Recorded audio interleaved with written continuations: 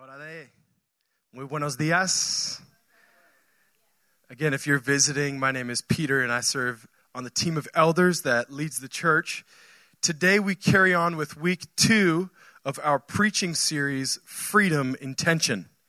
And as we're seeing in Romans 14 and 15, we can't be intentional about our faith unless we live in tension. Unless we embrace specifically the tension between liberated freedoms that we enjoy versus restrictive convictions that we employ. So there are a lot of tensions in the Christian faith, and this tension between convictions and liberties or freedoms is something that is super important to embrace. We see it in Romans 14 and 15. I'm going to ask you to stand to your feet to honor God's word.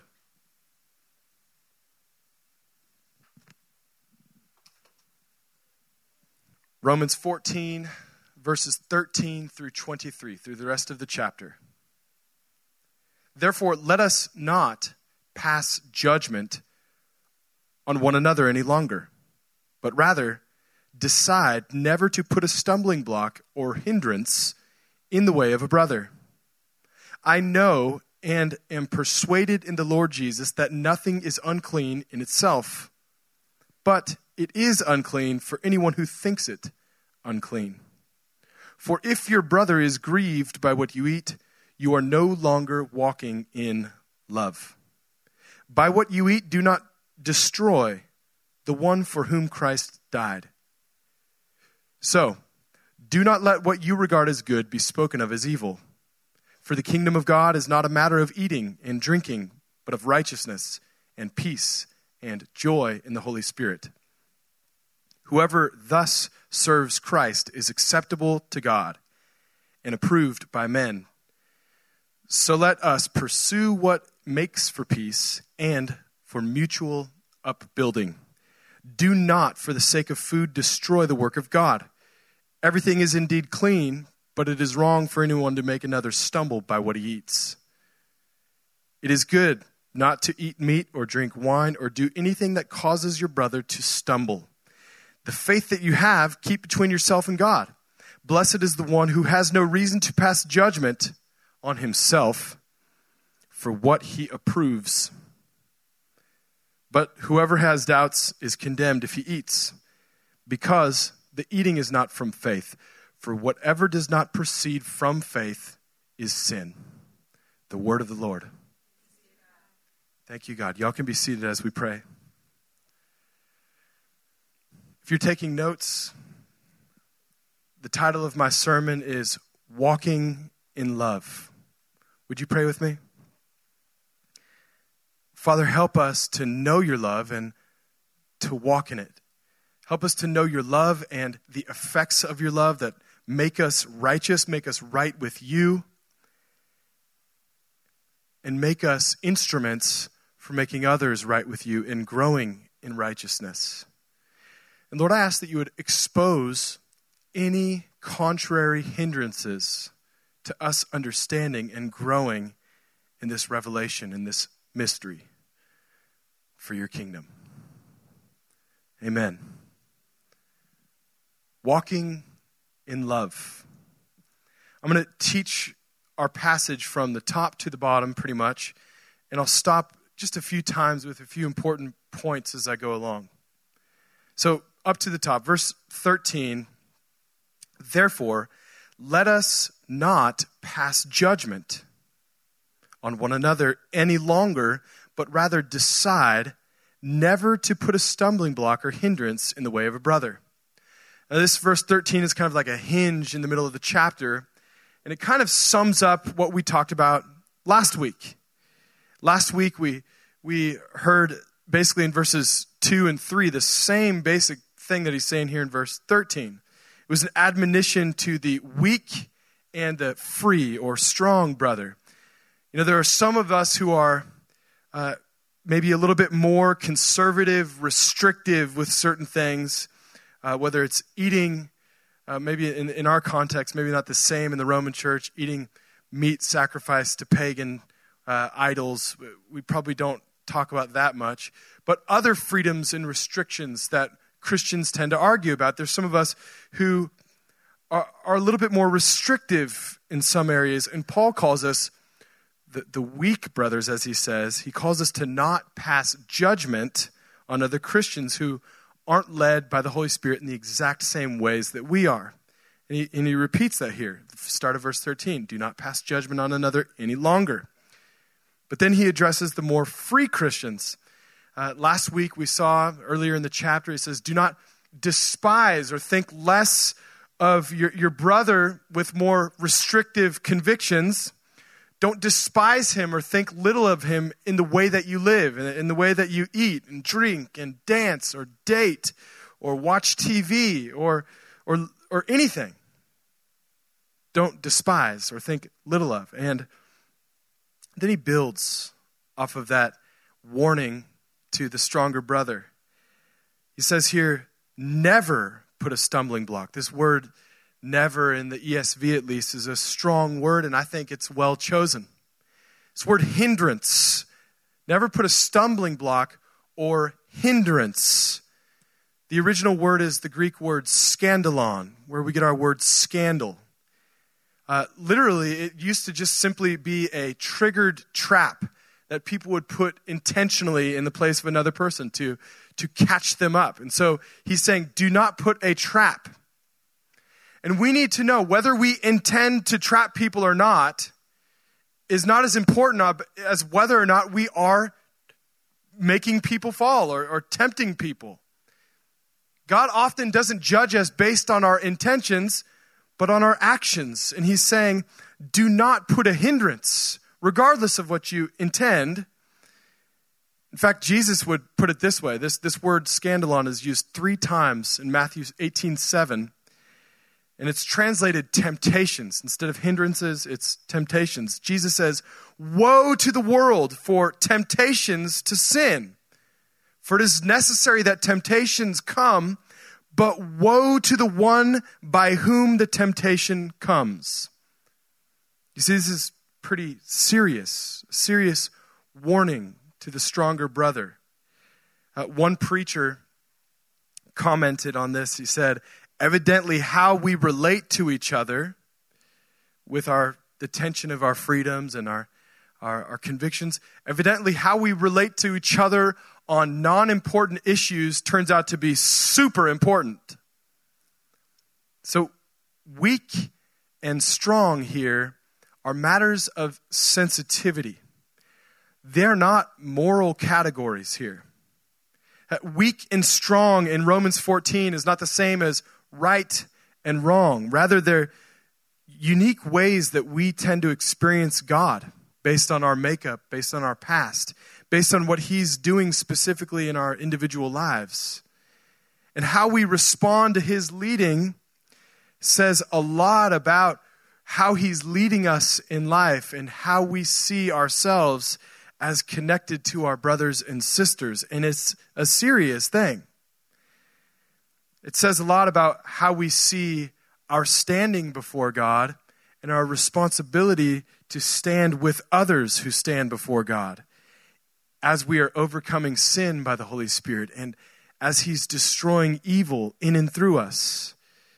How we treat others amidst our differences says a lot about what we believe about the gospel that comes from God and the purpose in the earth and in our lives if we're truly to walk in love with others from the place of right standing that God has placed us in. So this is a very direct admonition to the church. Verse 14, it goes on. I know and I am persuaded in the Lord Jesus that nothing is unclean in itself, but it is unclean for anyone who thinks it unclean. Again, remember we said this is not as much moral categories as much as it is deep and serious sensitivity to the Holy Spirit who would be so kind as to lead us as sons and daughters that are connected to one another. So clean here, this word clean, or the opposite of unclean, clean or unclean, has less to do with the object in question, has less to do with eating that type of food or dancing that type of way or arguing about all those lesser things. It has to do with our conscience. It's interesting, Paul, when he wrote a letter to Titus, made a really similar relationship between our conscience and what we call pure or impure. Titus 1:15, to the pure, all things are pure. But to the defiled and unbelieving, nothing is pure. Indeed, both their minds and their consciences are defiled. You see, God's more interested in the grid by which we see the world than he is with our opinions about the world. See, it's about our conscience. That's the key. But as we move forward and we go down in the chapter, you'll see that it's not just about your conscience that you're responsible for. You're also responsible for your brother or your sister's conscience. Verse 15, for if your brother is grieved by what you eat, or you could say what you watch, if he's grieved, you are no longer walking in love. By what you eat, do not destroy the one for whom Christ died. So do not let what you regard as good be spoken of as evil. You see, if your conscience is pricked, it's wrong. But if your conscience is not pricked, it doesn't mean that it's not wrong. Because the conscience of your brother could be affected, and therefore your actions are destructive. A destructive problem. In other words, you don't have to feel bad about something for it to be sin and for it to be something that grieves the Holy Spirit.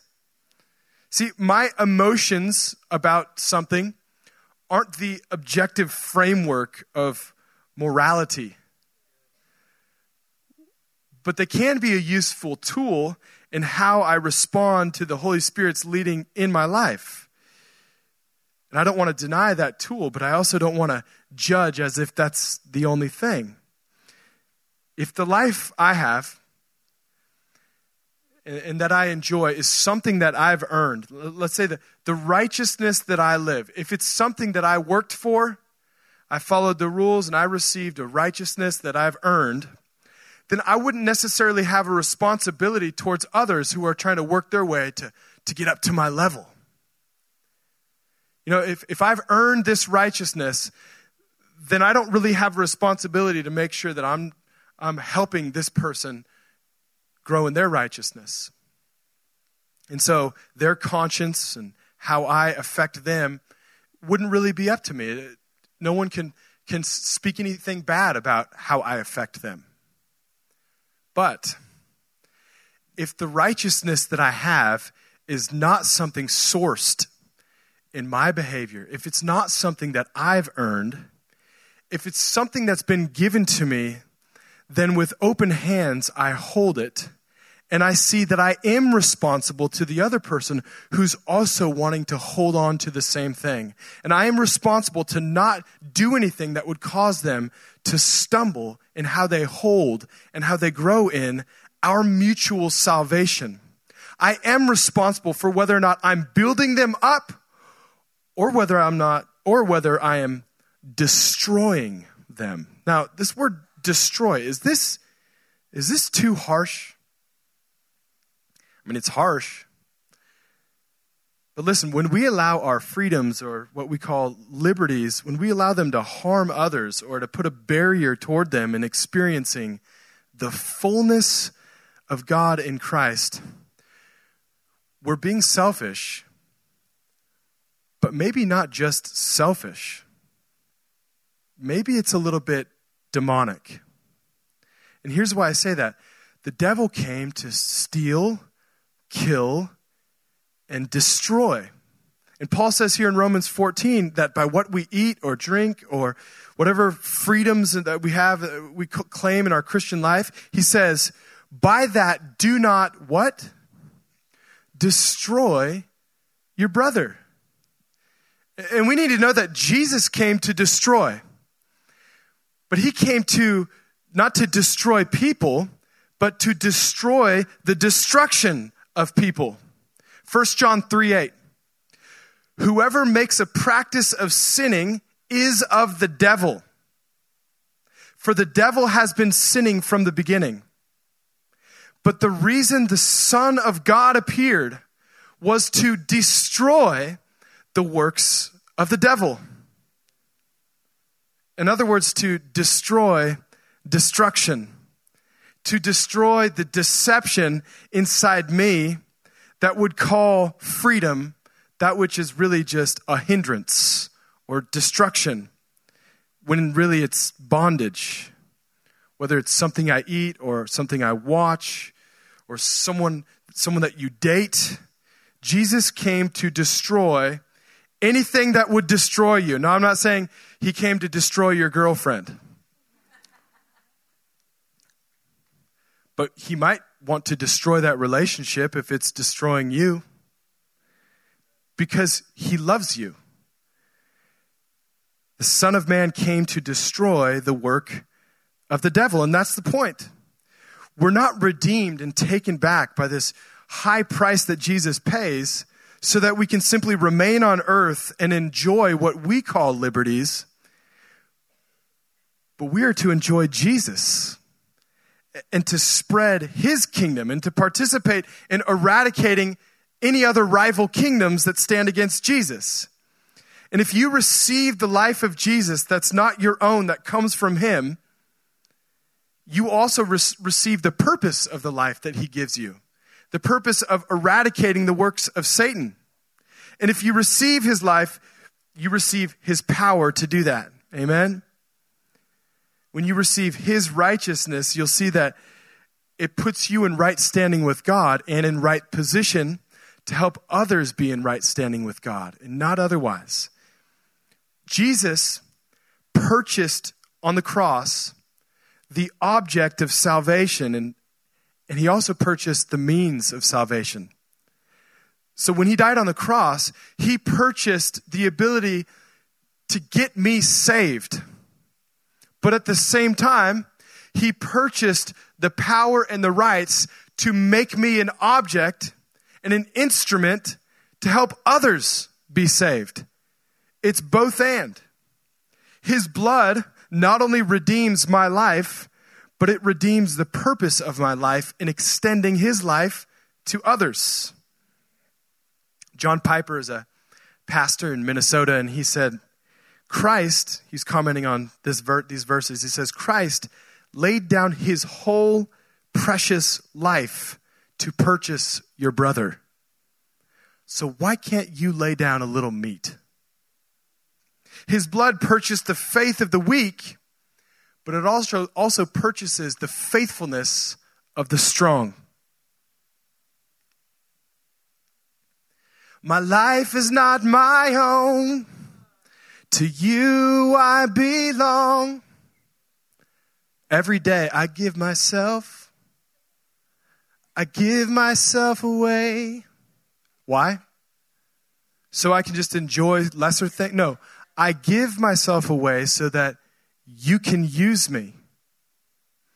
If I accept anything less, I will be useless.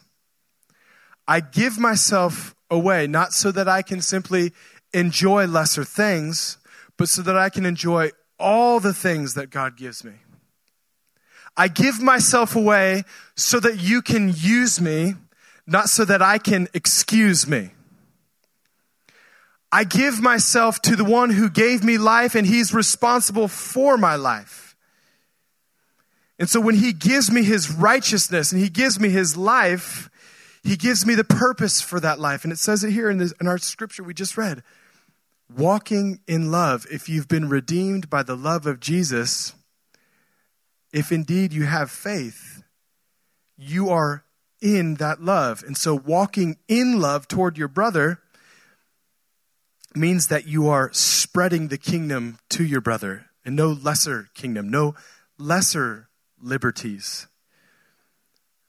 Same pastor I mentioned earlier, he goes on and says, don't love your liberties more than you love your brothers and your sisters. All of our liberties will die away. I mean, I suppose there's cheese and all those things in heaven, but our lesser liberties, what we tend to cling to here on earth, they'll go away, but brothers and sisters are to be forever. And God knows who the elect are. He knows who are with him in the end.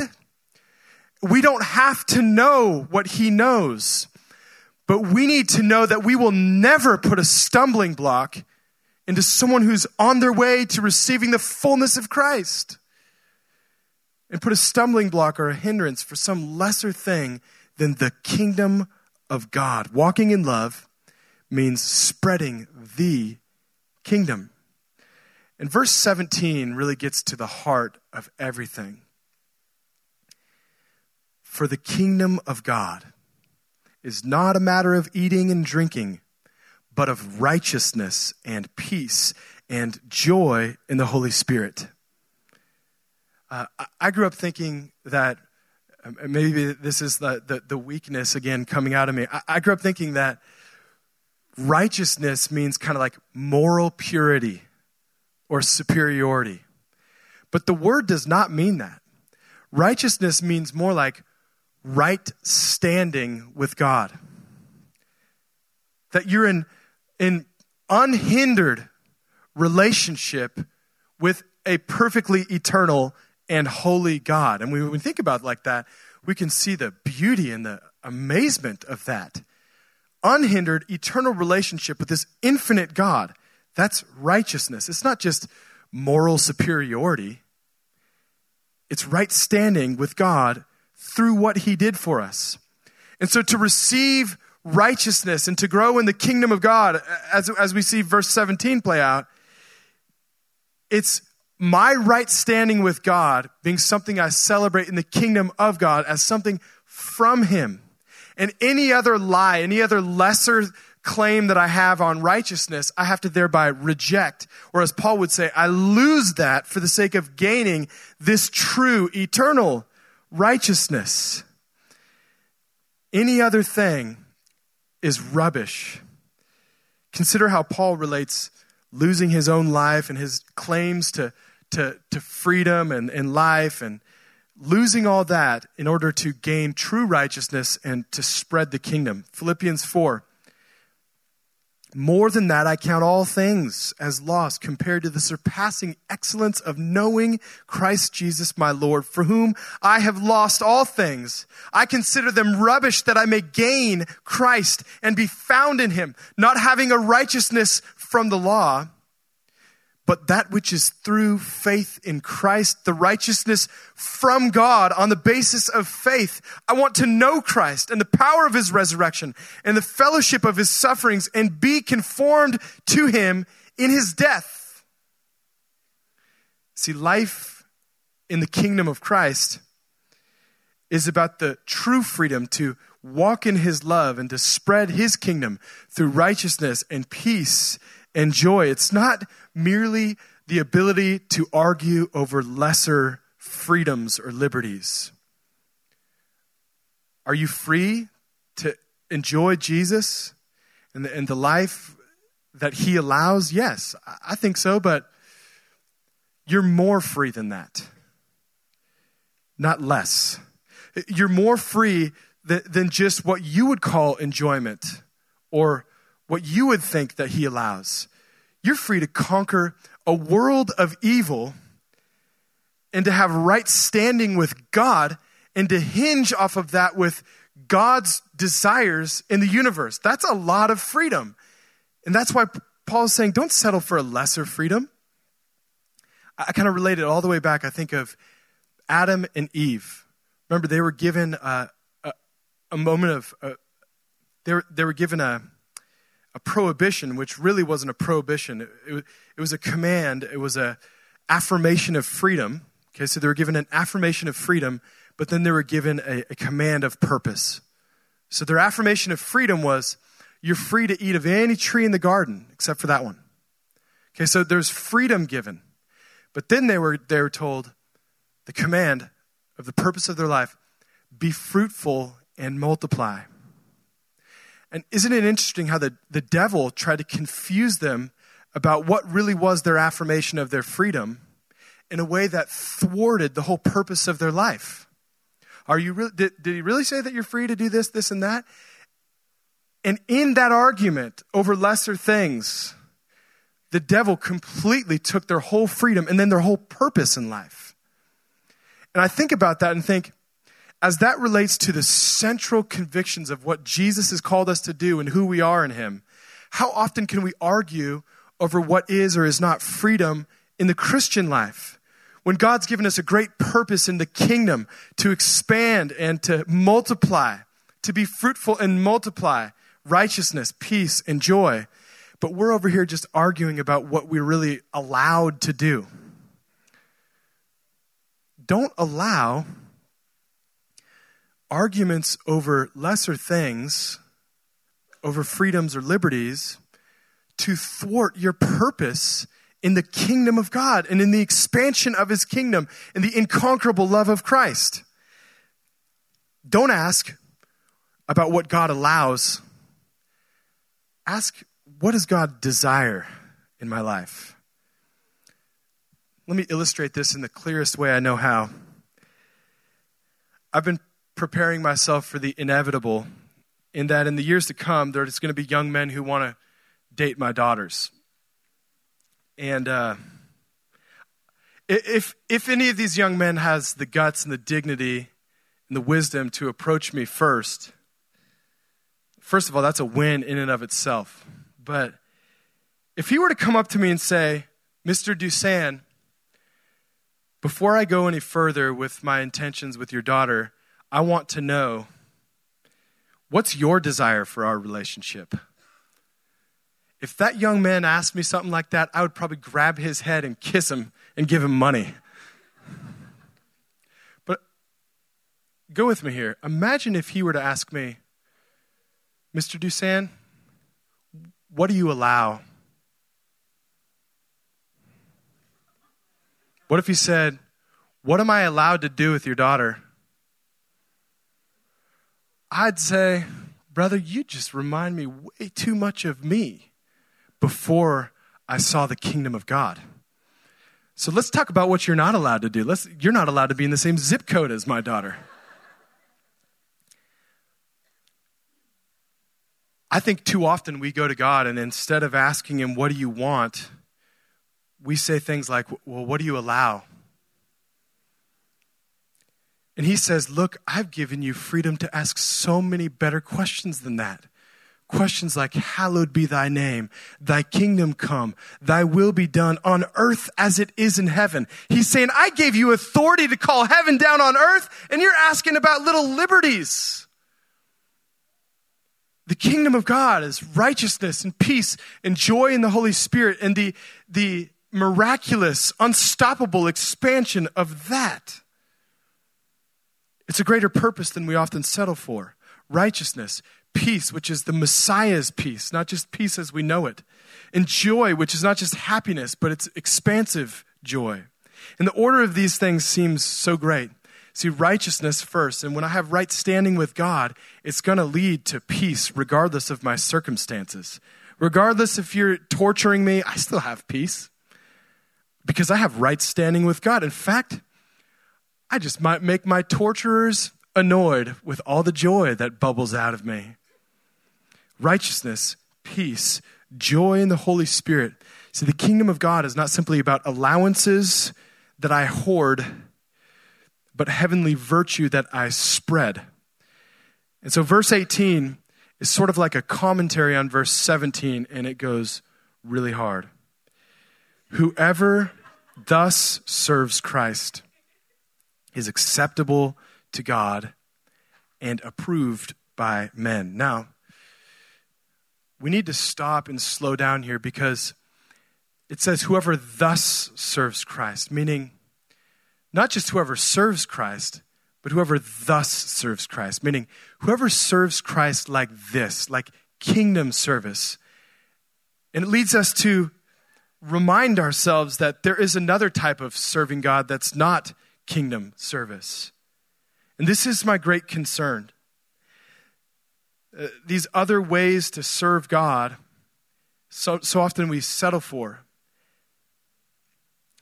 And it comes from a lesser view of what it really means to walk in love with God and others, and rightly manage the tension between freedoms and convictions. And often it just comes from a lesser view of what serving Christ really means and who Christ really is and what the gospel is. Maybe you serve Christ as far as you understand, but do you thus serve Christ, as Paul asserts here?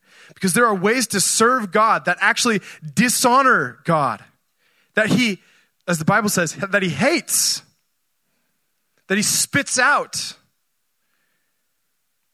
Ways that are unacceptable to God, instead of, as it says here in verse 18, acceptable. Whether they're approved by men or not, do you serve God as if he needs you? Whether it's service you could do in church or things you think you're doing for God outside of church. Do you serve God as if you're the giver and he's the receiver? Because let me tell you, for all of eternity, God will never be any man's beneficiary. He's always the giver, never the receiver. Jesus says, the Son of Man came not to be served, but to serve and to give his life as a ransom for many. So even when we're giving, even when we think we're giving, even when we're serving, that service is ultimately a gift we're receiving, growing in. It's more kingdom expansion and righteousness and peace and joy in the Holy Spirit. Paul said in Acts 17, God is not served by human hands as if he needed anything. So listen, many of us have repented for the evil things that we've done in our past. But we need to see that serving the God of the true gospel means that we also have to sorrowfully repent for our good deeds. George Whitefield is going to help me explain that. He's an evangelist from a few hundred years ago, and he says this. He says, before you can speak peace to your hearts, you must not only be troubled for the sins of your life, the sin of your nature, but likewise for the sin of your best duties and performances. When a poor soul is somewhat awakened by the terrors of the Lord, when that poor creature being born under the covenant of works, meaning not the gospel, he can fly directly back to the covenant of works again. And as Adam and Eve hid themselves among the trees of the garden and sewed fig leaves together to cover their nakedness, so the poor sinner, when awakened, flies to his duties and performances to hide himself from God and goes to patch up a righteousness of his own. Holy Spirit, help us to judge ourselves rightly. I want to ask you a personal question and ask the Holy Spirit to help you in processing this. How often is what you think of as serving God actually just a barrier that you erect to keep God away from the deepest parts of your heart? See, all too often we use religious service not to draw near to God, but to push him away. And there's a religious service that is righteous and it's pleasing to God, and we're going to get to that. But perhaps just as often, there is a service that is anti-righteousness. It doesn't hinge off of our right standing with God and then thus serves the Lord. It hinges off of the opposite. It's a rejection of his offer in preference of our own. Now, Whitefield goes on. The new Christian says, I will be mighty good now. I will reform. I will do all that I can, and then certainly Jesus Christ will have mercy on me. But before you can speak peace to your heart, you must be brought to see that God may damn you for your best prayer ever put up. You must be brought to see that all your duties, all your righteousness, put them together, are so far from recommending you to God, are so far from being any motive and inducement to God to have mercy on your poor soul, that he will see them as filthy rags, as menstrual cloths, that God hates them and cannot away with them. If you bring them to him in order to recommend yourself to his favor. My dear friends, what is there in our performances to recommend us to God? See, we need to often repent for our good deeds as well as our bad deeds. Now, there's nothing wrong with desiring to please God or with wanting to serve God. But to serve as a son means that I'm aware that my service is an expression of my sonship and not a pathway to it.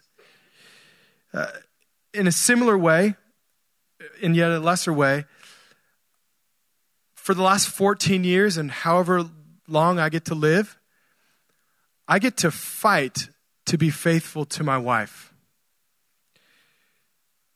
But my fight to be faithful to my wife is not in order to earn her hand in marriage. We've already been married. My fight is to grow in the joy of what I already possess. When she said I do to me 14 years ago, it was a priceless gift in Jesus Christ. And so the rest of my life, my desire to please her is an expression of the love that we share. It's not some sort of formula to force her love and allegiance. And so can we please God? Of course we can please God.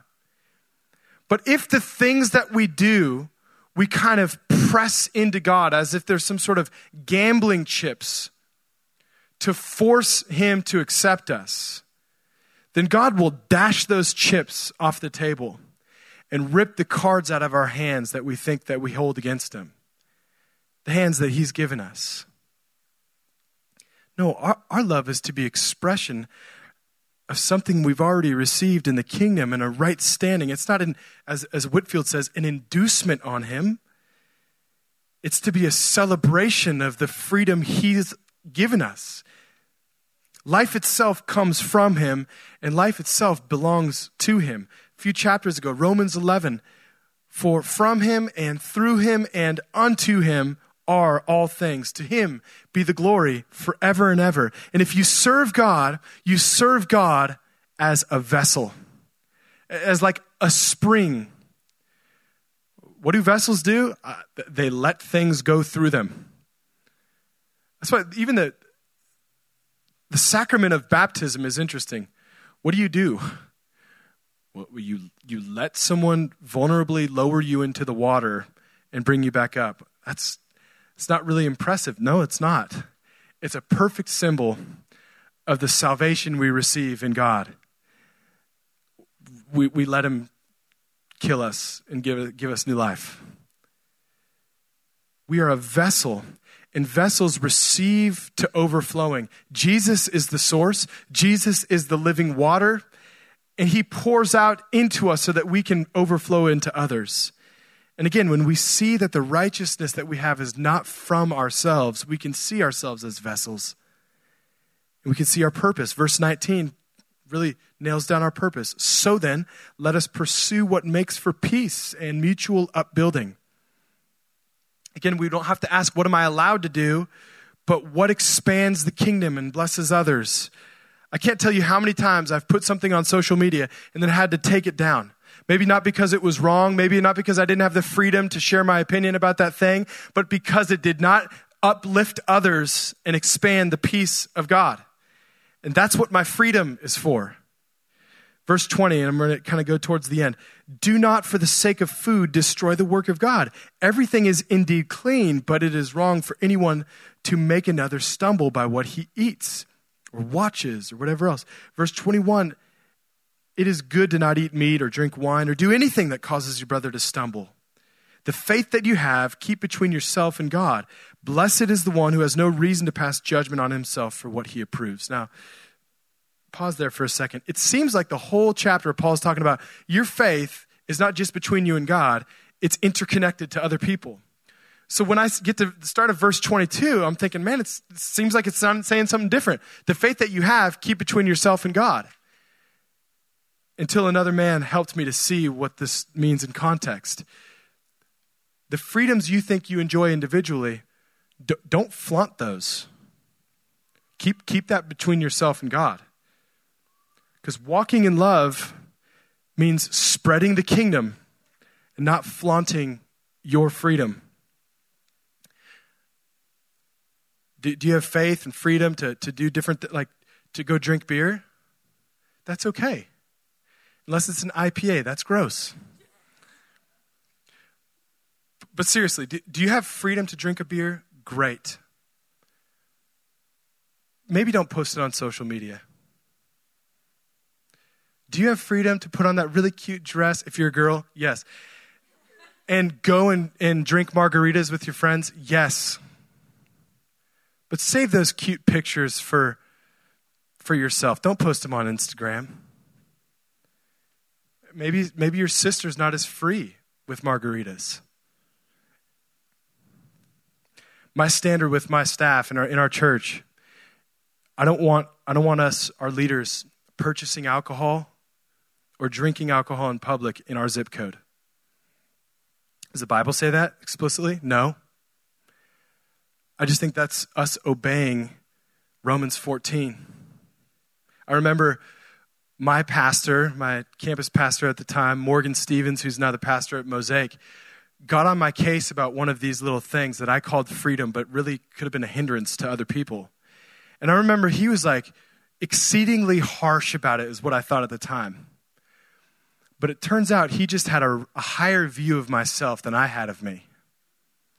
He had a high view of my influence, a high view of God's love pouring through me and using me as a vessel. If my freedom becomes a barrier to others, it's not freedom. It's not faith. Verse 23, for whoever doubts is condemned if he eats because his eating is not from faith, but whatever does not proceed from faith is sin.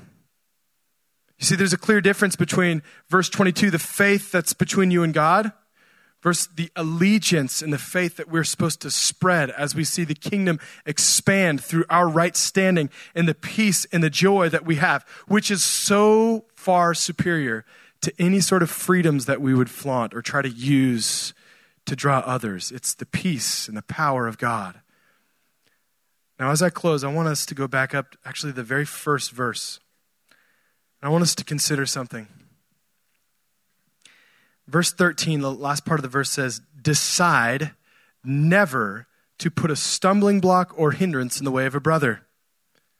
Now, we've already covered what this word hindrance means. It's like a scandal or a temptation. But this word stumbling block is actually really rare. It's only used a few times.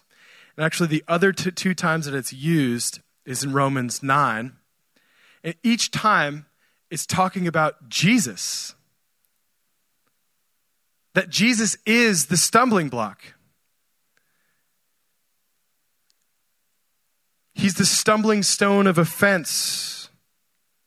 And when we stumble over him and we stumble into him, we are to never stumble away.